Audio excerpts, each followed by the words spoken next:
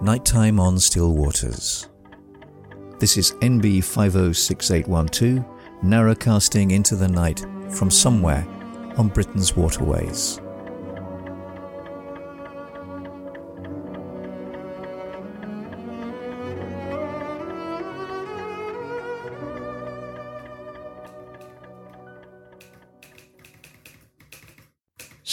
October 16th, Saturday.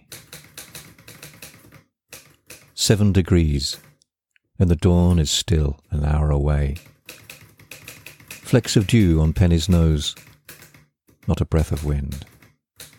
The still air carries distant sounds closer.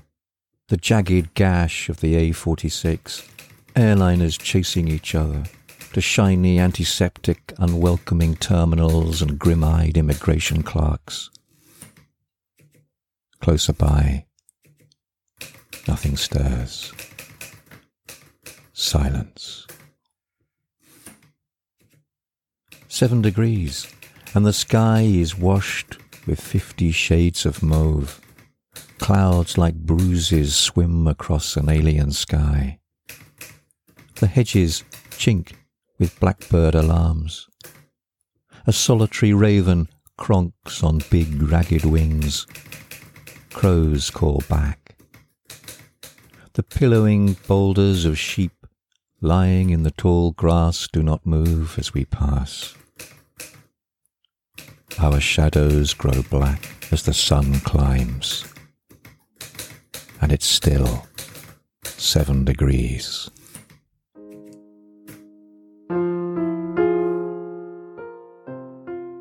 This is the narrowboat Erica, narrowcasting canal side on a still October night under a smoky yellow moon. Welcome aboard. I was really hoping you'd come. The kettle's on, make yourself comfortable. And, for a while at least, the night is ours. We're now at that time of year, well, in the northern hemisphere anyway, where the onrush of night seems almost indomitable.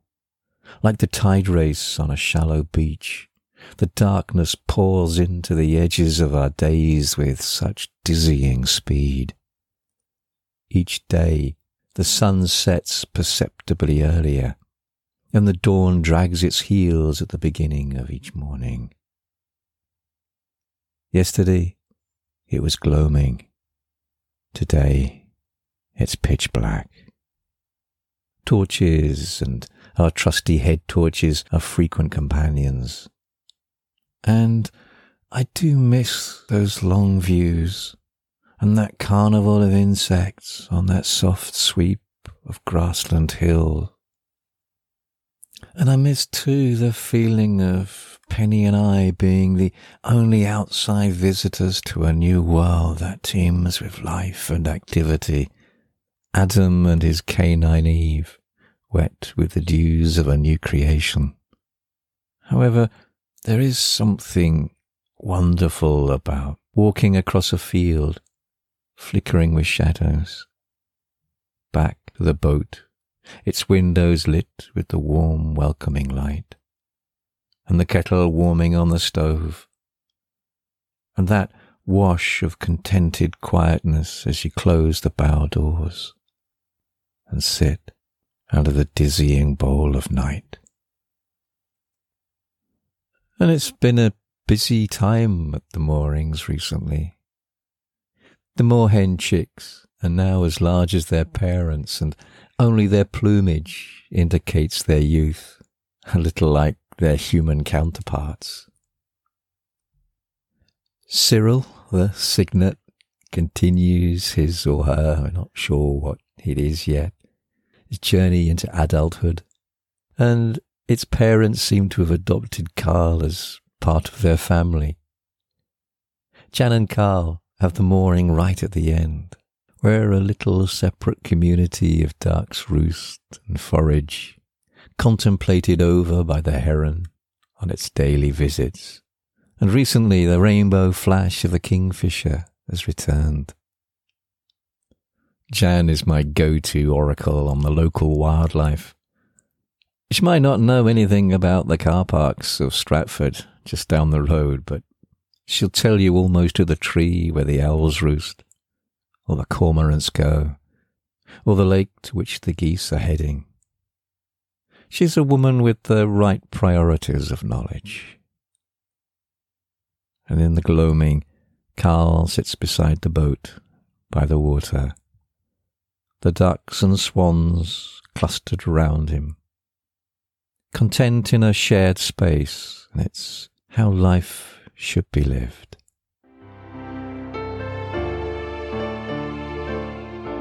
Thank you all for getting in touch with me, and again, I do love to hear from you. The contact details are in the program notes below, but you can get in touch with me either on Twitter or Facebook or Instagram, or just by emailing me at nighttimeonstillwaters@gmail.com. It's always great to hear from you. And my mention in last week's episode of the Vangelis track, Albedo 0.39, caused quite a bit of chat on Twitter and brought some memories back to Mike Stowe. It's a piece of music that is, in many ways, very much of its time. And I think if that then coincides with the impressionable time when you're growing up in your adolescence, then it is a really powerful piece to just throw you back into those heady days when you were growing up. And that music guru aboard the narrowboat Acorn sent me a link to the Thomas Dolby track that finishes with the clip of the shipping forecast, and I'd heard about it and read about it in a number of books on the shipping forecast, but I'd never actually heard it. Well, Wayne not only, and I'm assuming this is Wayne, I'm hazarding a guess that this is not from Amanda's record collection, but not only was the link from Wayne's own copy, but it was also on vinyl, and there was a photograph of that vinyl album, which he has with him on Acorn, and it was played on his turntable on his boat. I mean, can you get any cooler than that? In a 1980s sort of way. And last week I mentioned Pete Tuffrey's painting of the rooks on a winter's day. Well, he painted another picture that was also inspired by last week's episode featuring the shipping forecast. And it was of a trawler in heavy seas under a dark, squally sky, and it captures perfectly that very essence of the shipping forecast and all the feelings that it evokes. And it's a wonderful painting. And again, please look up Pete Tuffrey's Facebook and Twitter accounts. And I've also posted them on the Nighttime on Stillwater pages as well. They're well worth having a look. And still on the subject of the shipping forecast, it was great to hear from my old friend Tony Bell over in Northern Ireland now, who wrote a lovely email reminiscing of times on land and sea when he had the privilege of listening to the forecast as part of the target audience. For a number of his boyhood summers, he used to go for quite a long time. I can't remember how long, but I seem to think it was a matter of a month or two on expeditions to the Scottish Islands. And he wrote, I can't quite remember which island it was on. I think it was Mingulay, but it's just possible that it was southeast.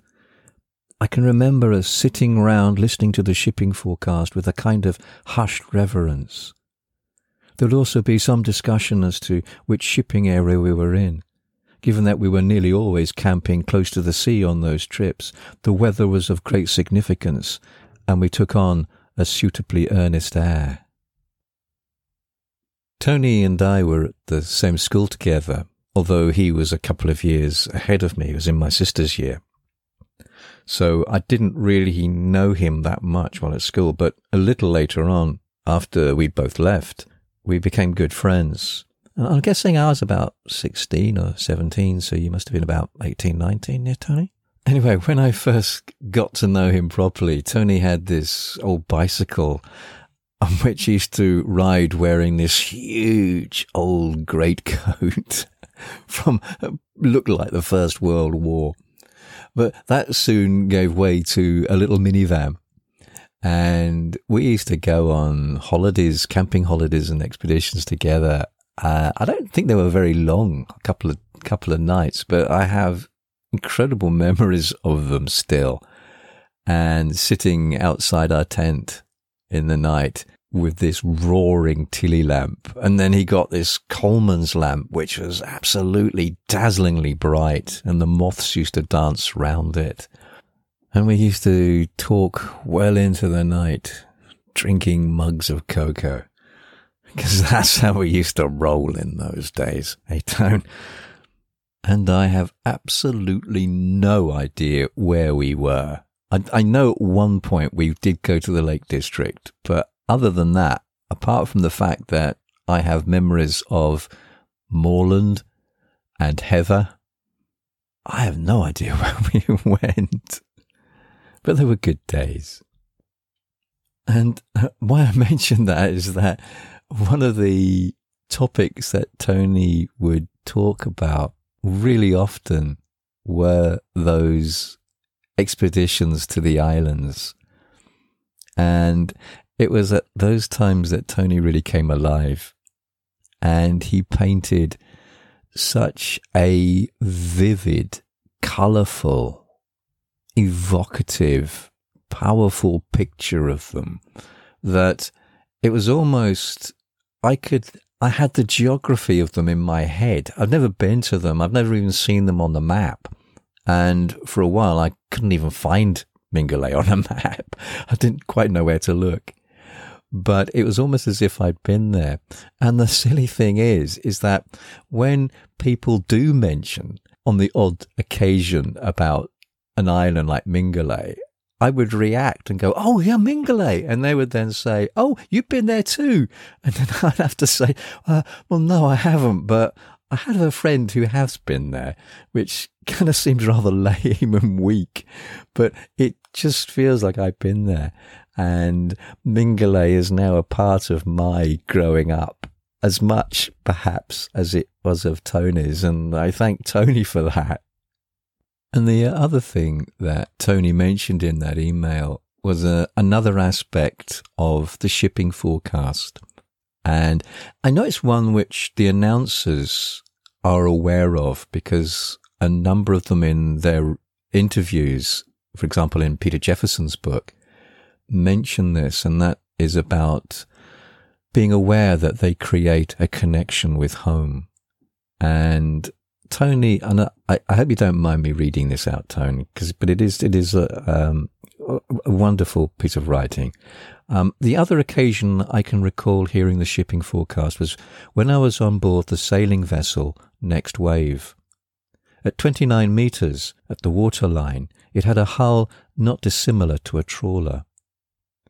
Most of the time we were not in any sea areas covered by the shipping forecast, but I do recall one night while on watch in the wheelhouse, crossing the Bay of Biscay.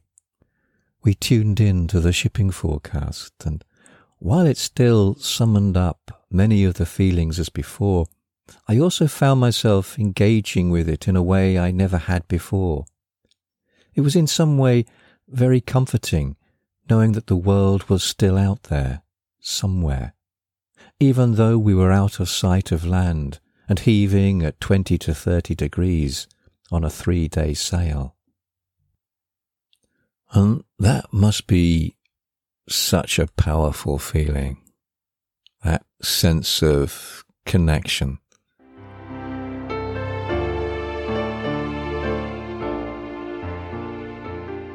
The sweeping turns through the cardinal points of the calendar year, solstice to equinox, equinox to solstice, and then sweeping back down again through the autumn equinox, heavy with the sweet scent of apples and lengthening shadows, to the winter solstice, have always appear to have had such a huge pull on the human consciousness. And I've noticed that it's that loose swing shuttling across the autumnal equinox that seems to create the greatest emotional impact on us. I know many people for whom autumn is their most favourite season, and I too look forward to its special grace and beauties. But there is something about that transition from summer to autumn to winter that affects us differently than the transition from winter to spring to summer.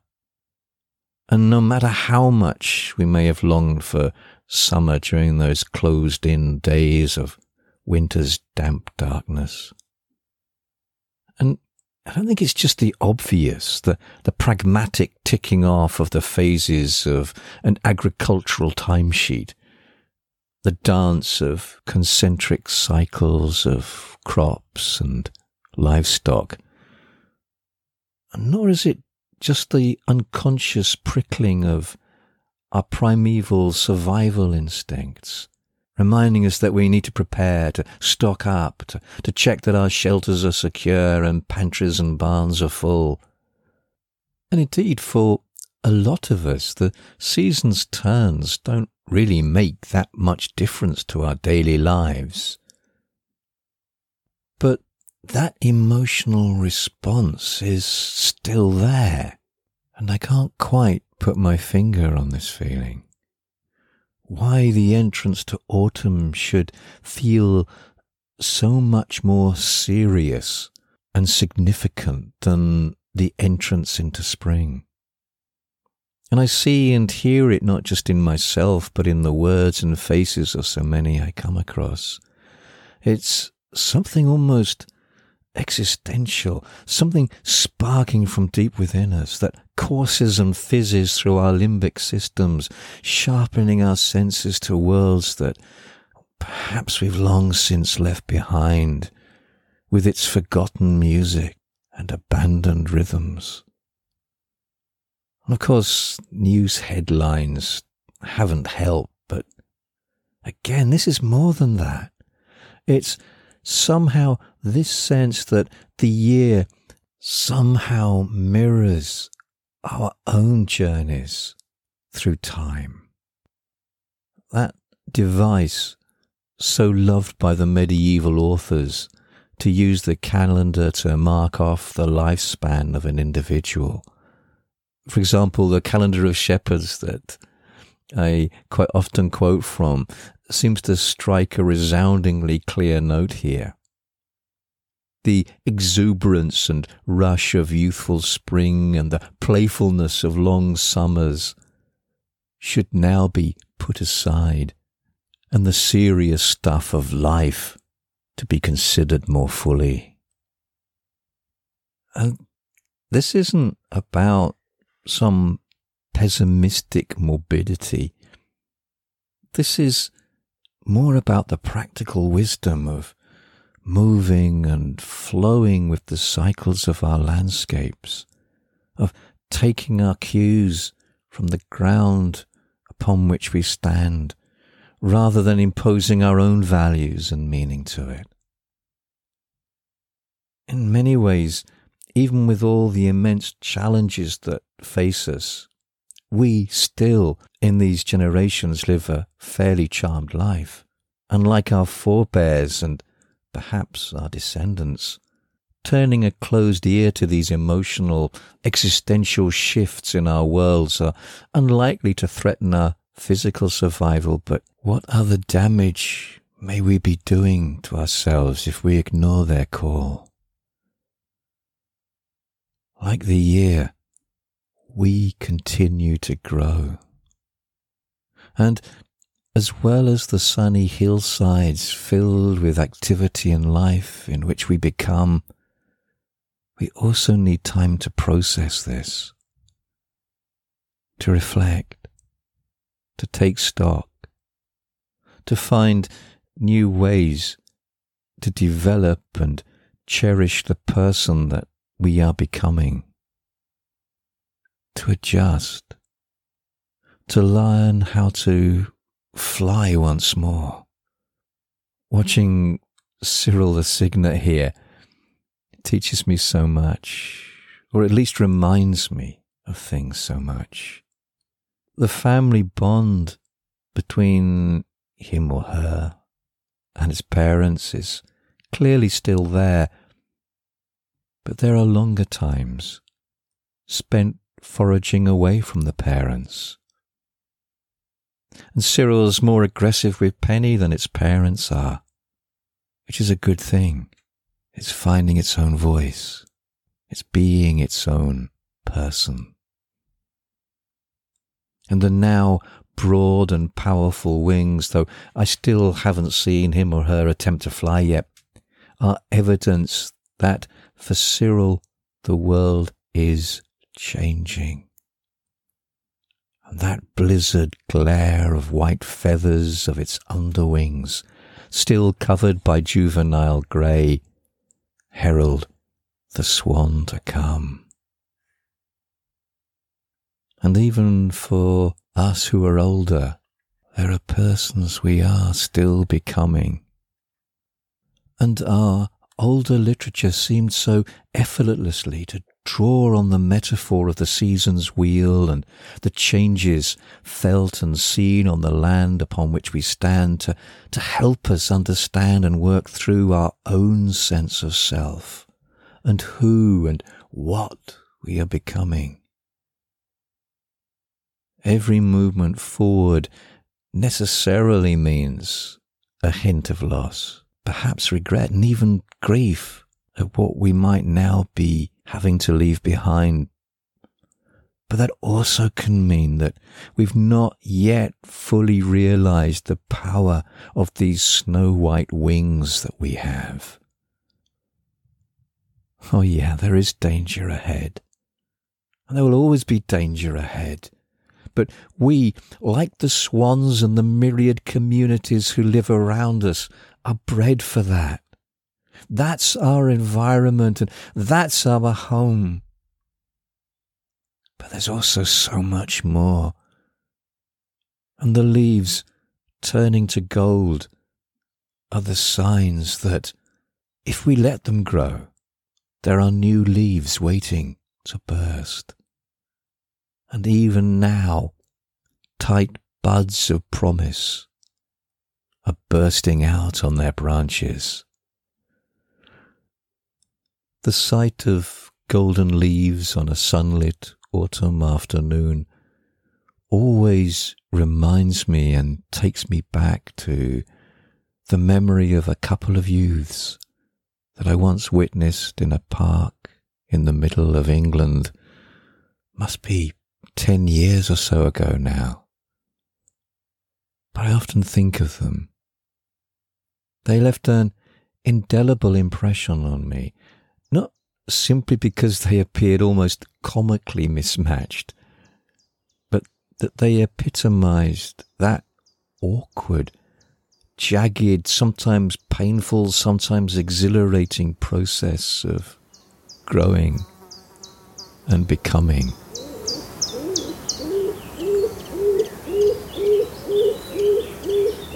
Warwick Park, afternoon, 14:51.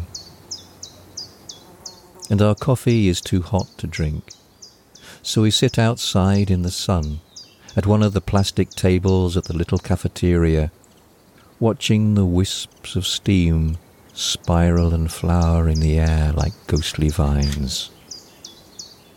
Penny pulls at the lead, restlessly wanting to search, explore, sniff the clutter of litter and drop food that confetti the ground.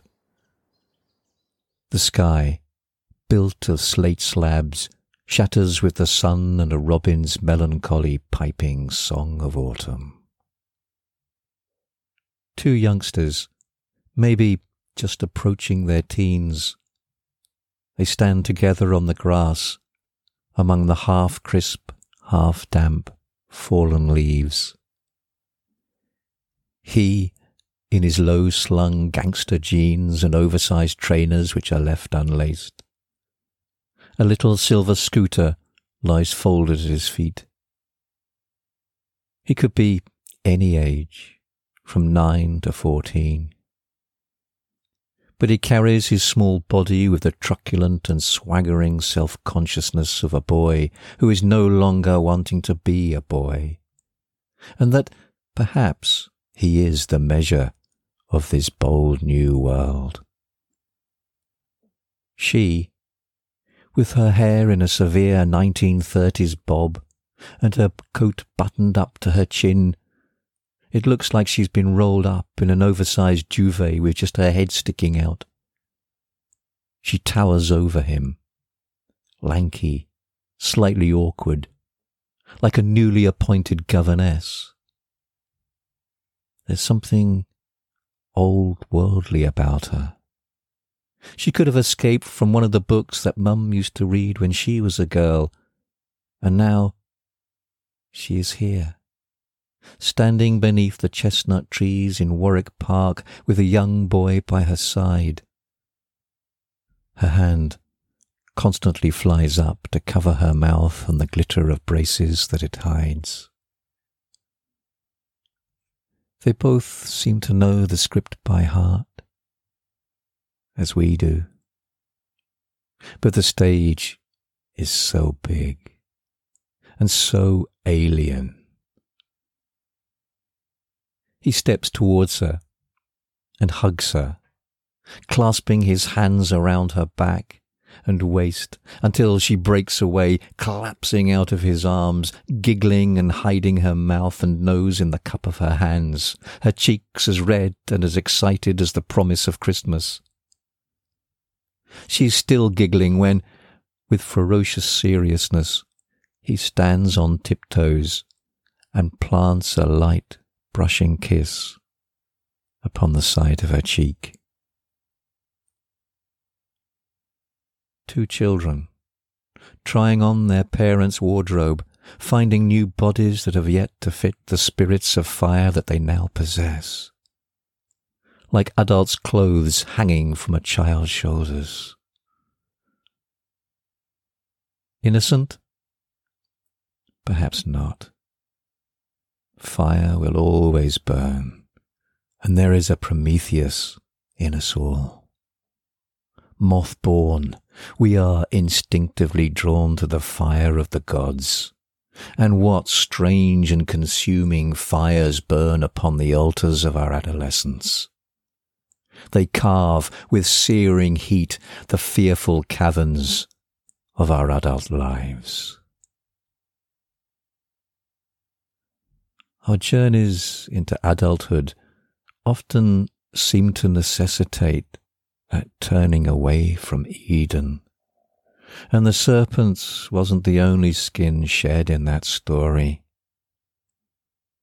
And that small boy and girl had no idea what they were on the verge of losing, but they also had no idea what they were about to gain. And isn't that the very essence of growing?